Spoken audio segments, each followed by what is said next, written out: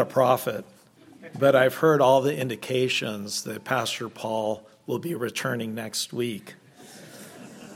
In the meanwhile, I'd like to thank you all for coming to listen to this exhortation, and I'd really like to thank my wife for being so supportive, and just today to feel the heartfelt encouragement and prayer from when I walked in the door and to all the people that I talked to.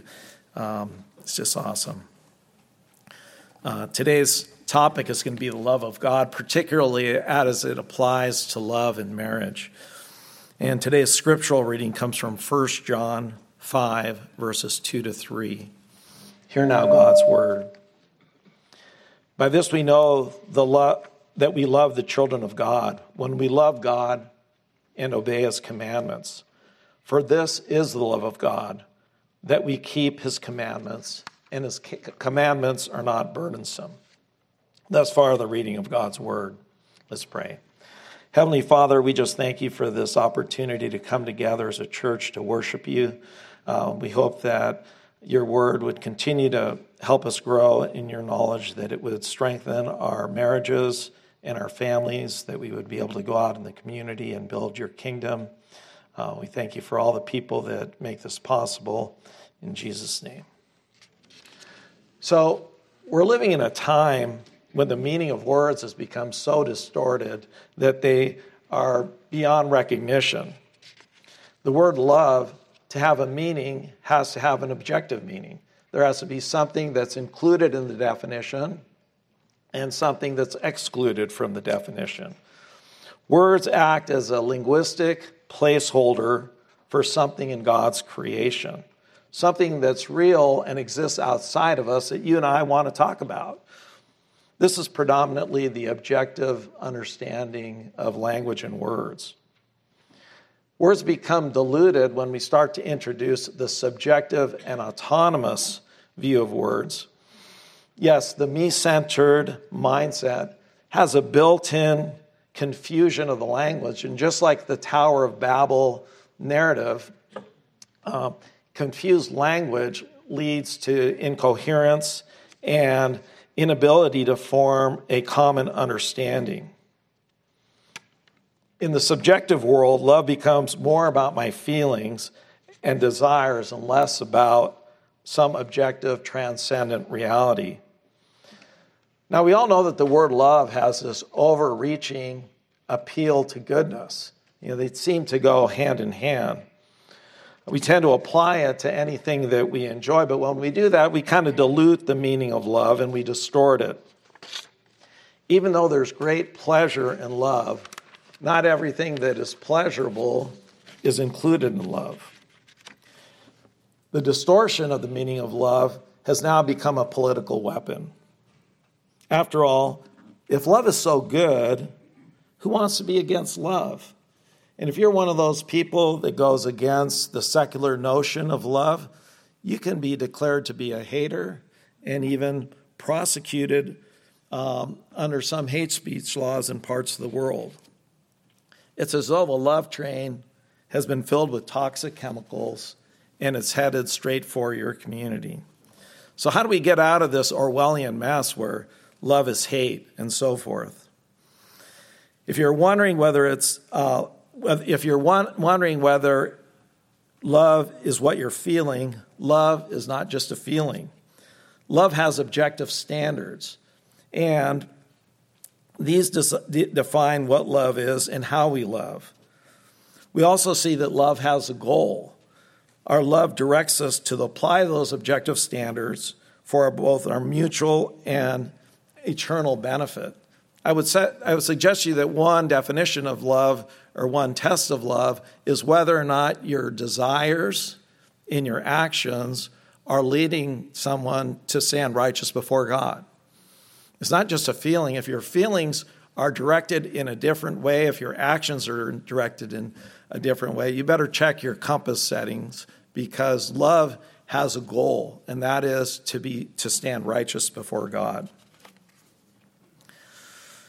You don't have to go far into the book of Genesis to realize that God used words. It took me a while to figure that out. In the beginning, he said that it says that God said, and it was so, and God called it. We see the creative power of God's word. We see that he used words to name and represent things. And he also saw that God uses words to define certain qualities, such as goodness. Let's pick up the story in Genesis 1, verse 26. I'm going to read a little bit here from the Bible. I hope that doesn't bother anybody. Then God said, "Let us make man in our image, after our likeness, and let him have dominion over the fish of the sea, and over the birds of the heavens, and over the livestock, and over all the earth, and over every creeping thing that creeps on the earth." So God created man in his own image. In the image of God, he created him. Male and female, he created them. And God blessed them. And God said to them, "Be fruitful and multiply, and fill the earth and subdue it, and have dominion over the fish of the sea, and over the birds of the heavens, and over every living thing that moves on the earth." And God said, "Behold, I have given you every plant yielding seed that is on the face of the earth, and every tree with seed in its fruit.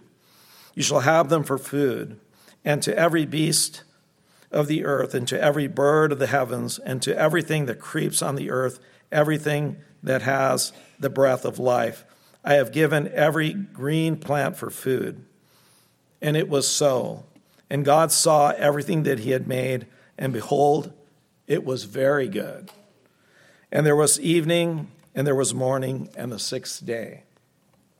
I'm going to fast forward to Genesis 2, beginning in verse 15. It says that the Lord God took the man and put him in the Garden of Eden to work it and keep it. And the Lord God commanded the man, saying, "You may surely eat of every tree of the garden, but of the tree of the knowledge of good and evil you shall not eat. For in that day that you eat of it, you shall surely die." Then God said, "It is not good that the man should be alone. I will make him a helper fit for him." Now out of the ground the Lord God had formed every beast of the field and every bird of the heavens, and brought them to the man to see what he would call them. And whatever the man called every living creature, that was its name. The man gave names to all livestock, to the birds of the heavens, and to every beast of the field. But for Adam there was not a helper fit for him. So the Lord God caused a deep sleep to fall upon the man, and while he slept, he took one of his ribs and closed it up in its place with flesh. And the rib that the Lord God had taken from man, he made into woman, and brought her to the man. Then the man said, This at last is bone of my bones and flesh of my flesh. She shall be called woman, because she was taken out of the man. Therefore a man shall leave his father and his mother, and hold fast to his wife, and they shall become one flesh.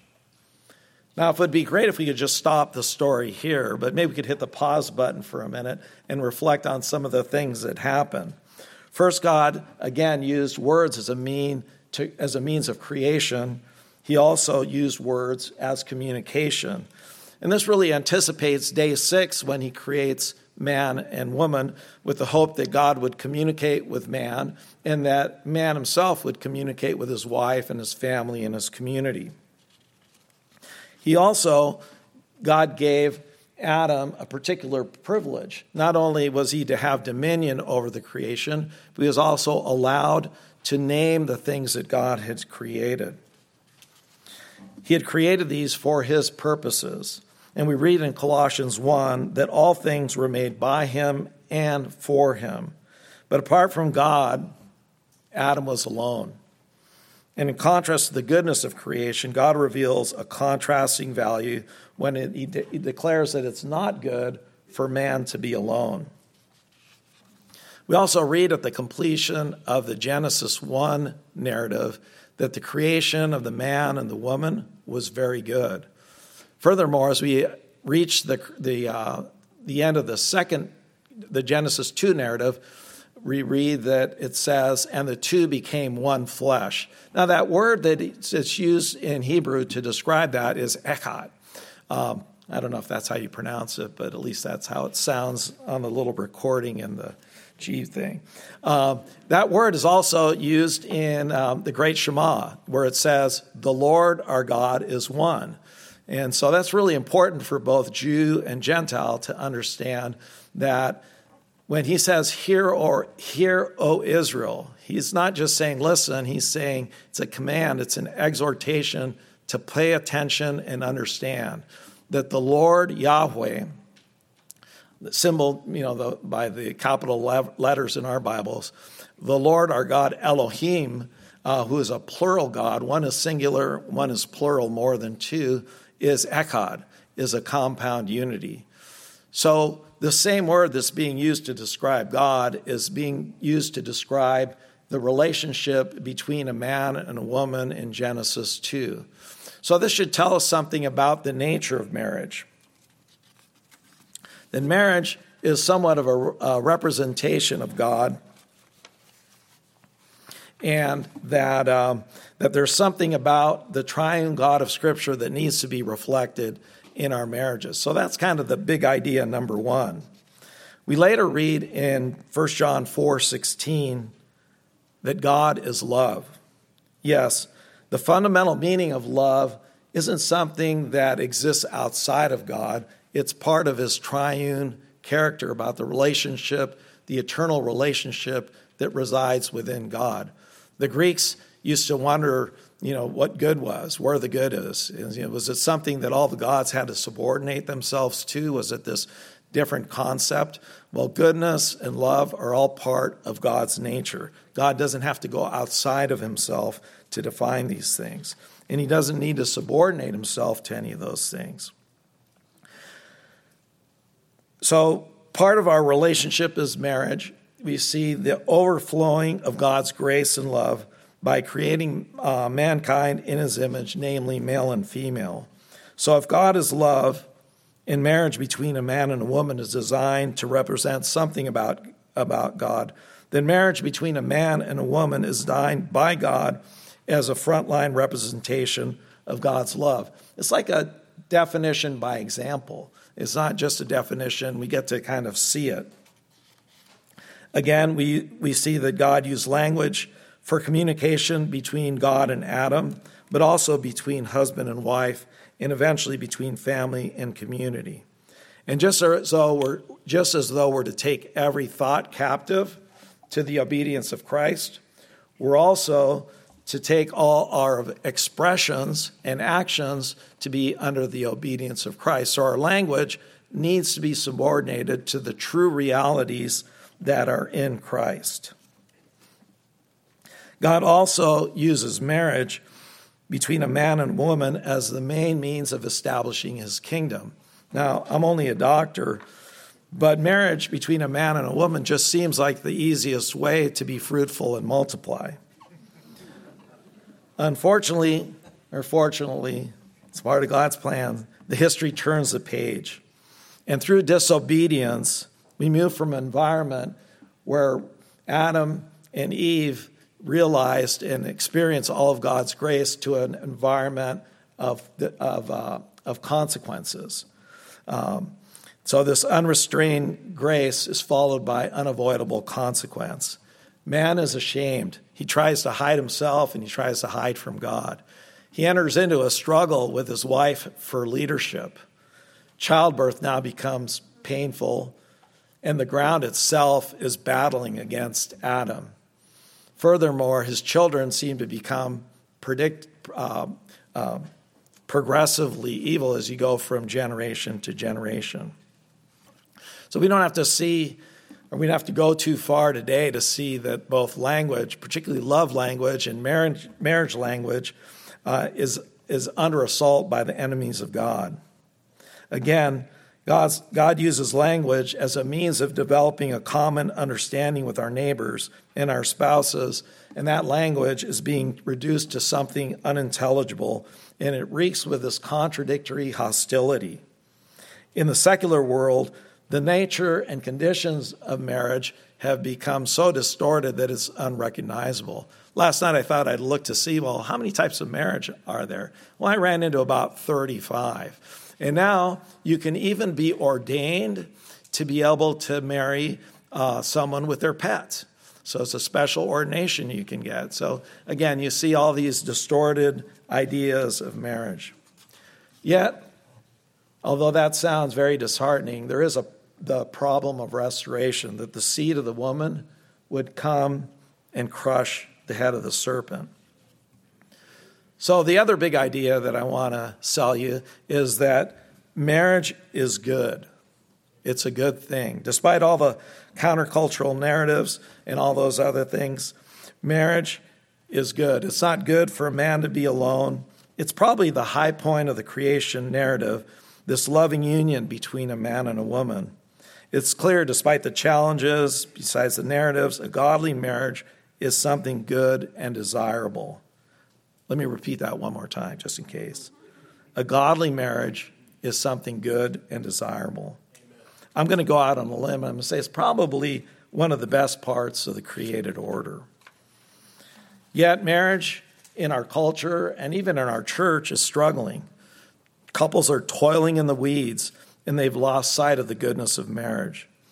So it's not just marriage that's desirable. It's a particular type of marriage. And in order to reach a goal, we have to have an idea of what that goal is. So you're probably wondering at this point what love has to do with this. Again, love itself has a goal. We already kind of talked about, that there's a particular goal in love. It's not just a feeling. It's not just a desire. It's tied into certain goals and certain actions that are conformed to God's standard to reach that goal. The true benefit, again, is measured by God's standards. One of the ways that God's love is clearly expressed is through his grace and mercy. Grace itself implies an unmerited loving kindness. So the second goal of our marriage, or the primary goal of our marriage, might be that we would have a mutual desire to lavish each other with unmerited loving kindness. I would call this kind of like the grace zone, the zone that you want your marriage to be in. This is desirable, and if you're not seeking this, you're ripping yourself off. It's as though you want to live in a pigsty when you can be living in the Father's house. And the person that you're hurting is you, because you've become one with your spouse. You're united. So if you do something to undermine your marriage, you're really kind of kicking yourself. So how do we get to a godly marriage? Or what gets in the way of a godly marriage? Let's start with just disobedience to God's commands, with idolatry, with vanity, too much work. Today's commandment was anger, resentment, and self-abuse with alcohol or drugs, adultery, including pornography, not carrying your load, dishonesty, and jealousy. And those who practice such things will not have a godly marriage. Persistent, willful disobedience moves us from a condition of grace, where grace abounds, to a condition where strife and consequences rule the day. We move from an economy of grace to this bartering economy, whereas I won't do this if you don't do that. It becomes strictly business. Our marriages become this commercial transaction. This is a bad position to be in a marriage. Now, usually about this point, Paul would have brought up at least one volleyball example, and I don't really play volleyball. It seems kind of like a violent sport. I like jiu-jitsu.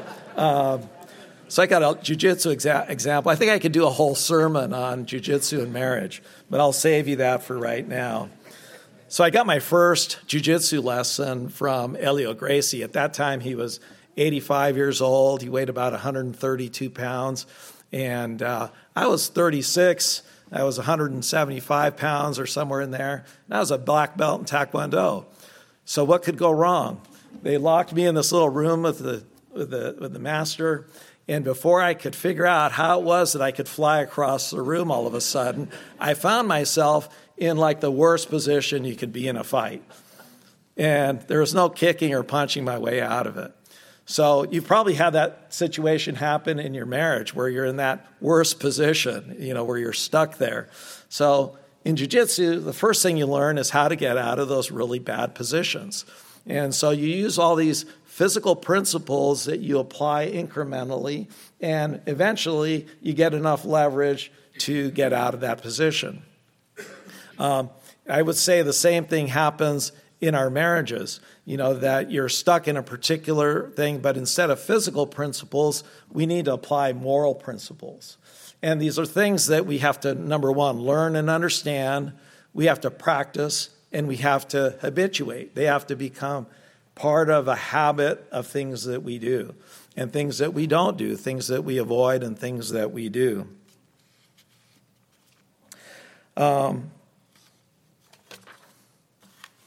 So anyways, the goal is to be in this state of grace and to try and avoid this kind of state of disciplinary consequence. In Galatians 5:19 through 21, Paul writes about how the works of the flesh lead to a litany of sinful behaviors, followed by the warning of those who practice such things will not inherit the kingdom of heaven. On contrast, on the other hand, in 2 Peter 1, beginning at verse 5, we read, For this very reason,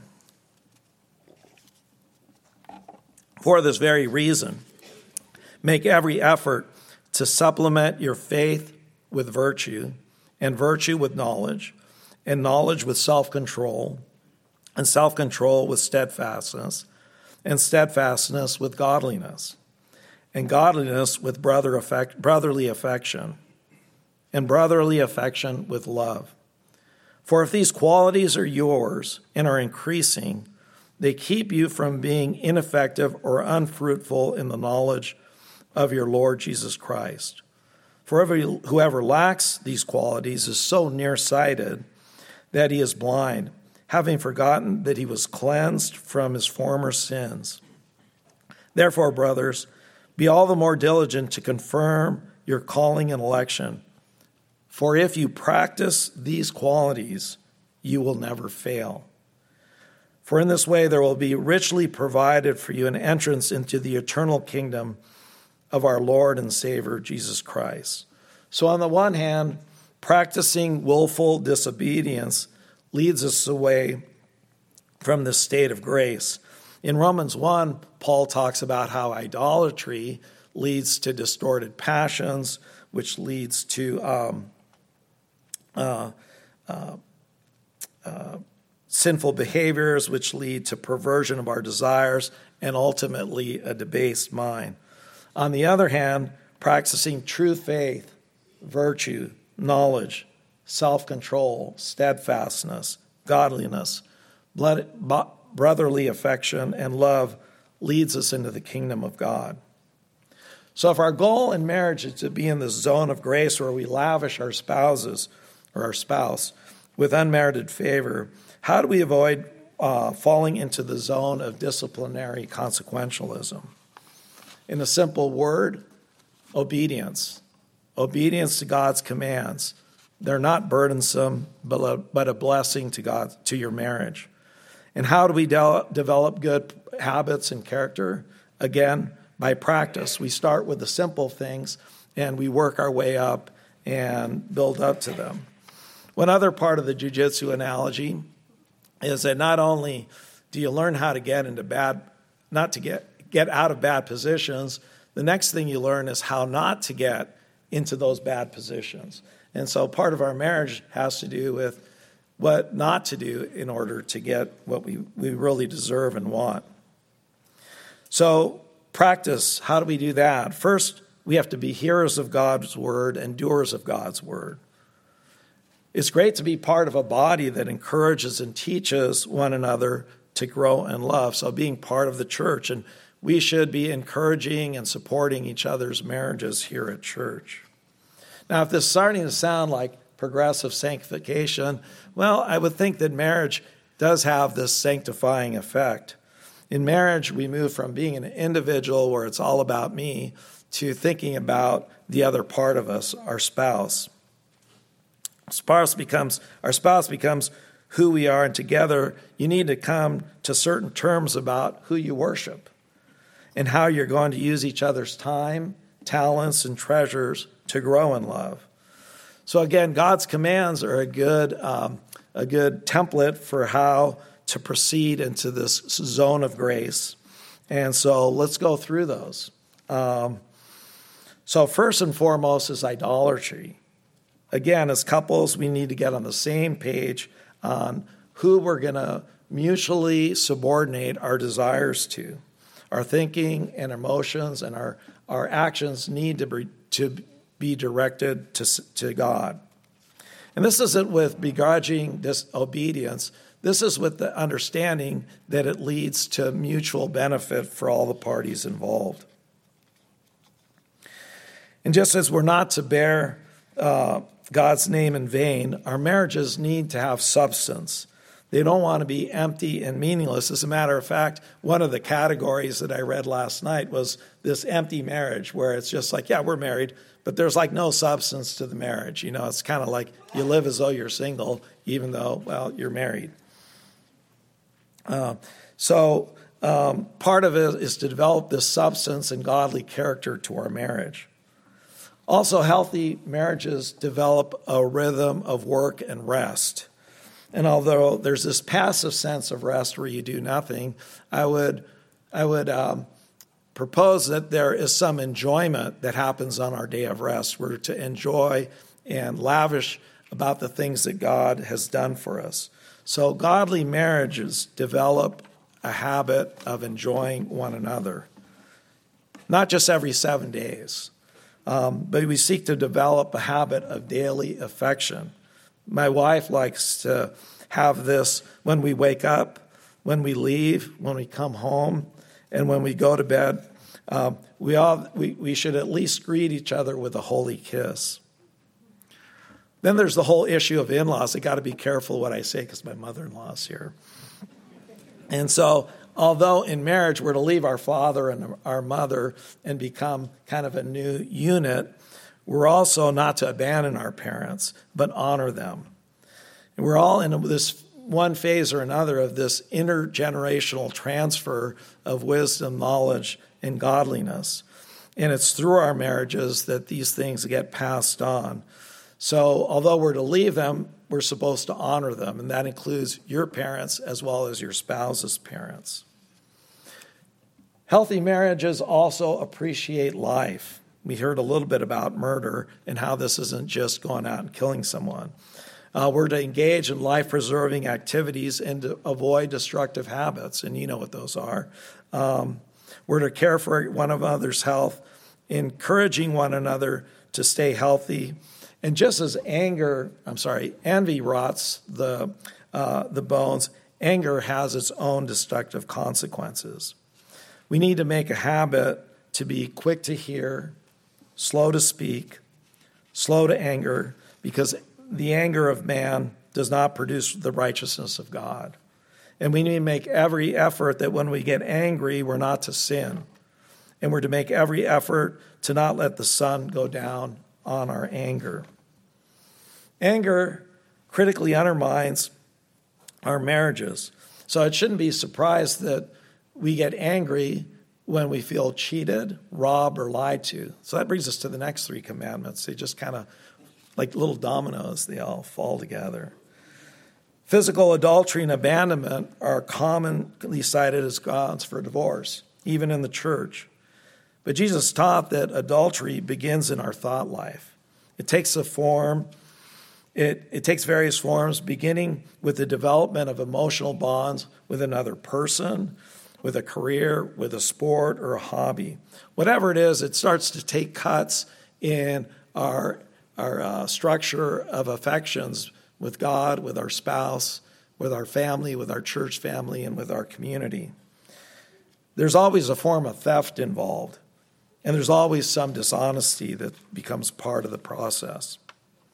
Apart from taking away our affections that belong to our spouse, we steal when we don't carry our load. A big part of marriage comes down to who's going to take out the trash. Managing the household and negotiating a complementary division of labor is something that we need to be gracefully and constantly appealing to. Otherwise, one spouse is going to get stuck doing all the work when their husband is out getting a mani-pedi with his bros. Again, I'm sure you thought that was going to go the other way, but we're living in a new world, and it seems like a bad dream, but it's not. So in summary, it's not the end, this is just summary. A godly marriage between a man and a woman is one of the most desirable aspects of God's creation. It's much better than that 90-some Chevy. We ought to be seeking an environment in our marriages where it's easy to lavish our spouse with unmerited loving kindness. We stumble when our commands, when we break God's commands, particularly the two bookend commands, idolatry and covetousness. These all lead to a whole litany of false desires and practices. So how do we run the race with endurance to avoid the sin that so easily entangles us? We set our eyes on the author and perfecter of our faith. We need to have our minds regularly transformed by the word and not conformed by the world. We need to pray together and encourage one another. So whether you're single or you're married, we need to make every effort to supplement your faith with virtue, virtue with knowledge, knowledge with self-control, and self-control with steadfastness, and steadfastness with godliness, and godliness with brotherly affection, and brotherly affection with love. Finally, a godly marriage is a covenant based on God's precepts, not mine. Faithful obedience brings covenant blessings, and disobedience brings curses. Choose this day who you will serve. Choose God. Let's pray. Heavenly Father, thanks for this opportunity to just sit and listen to your word. Hopefully it will mature us and build us up. We just pray for all the marriages in our congregation. We pray for the institution of marriage, that people would understand its godly roots and how it is that we would achieve a sense of peace and harmony in our relationships, both with our spouses, our family, but also in your kingdom. In Jesus' name.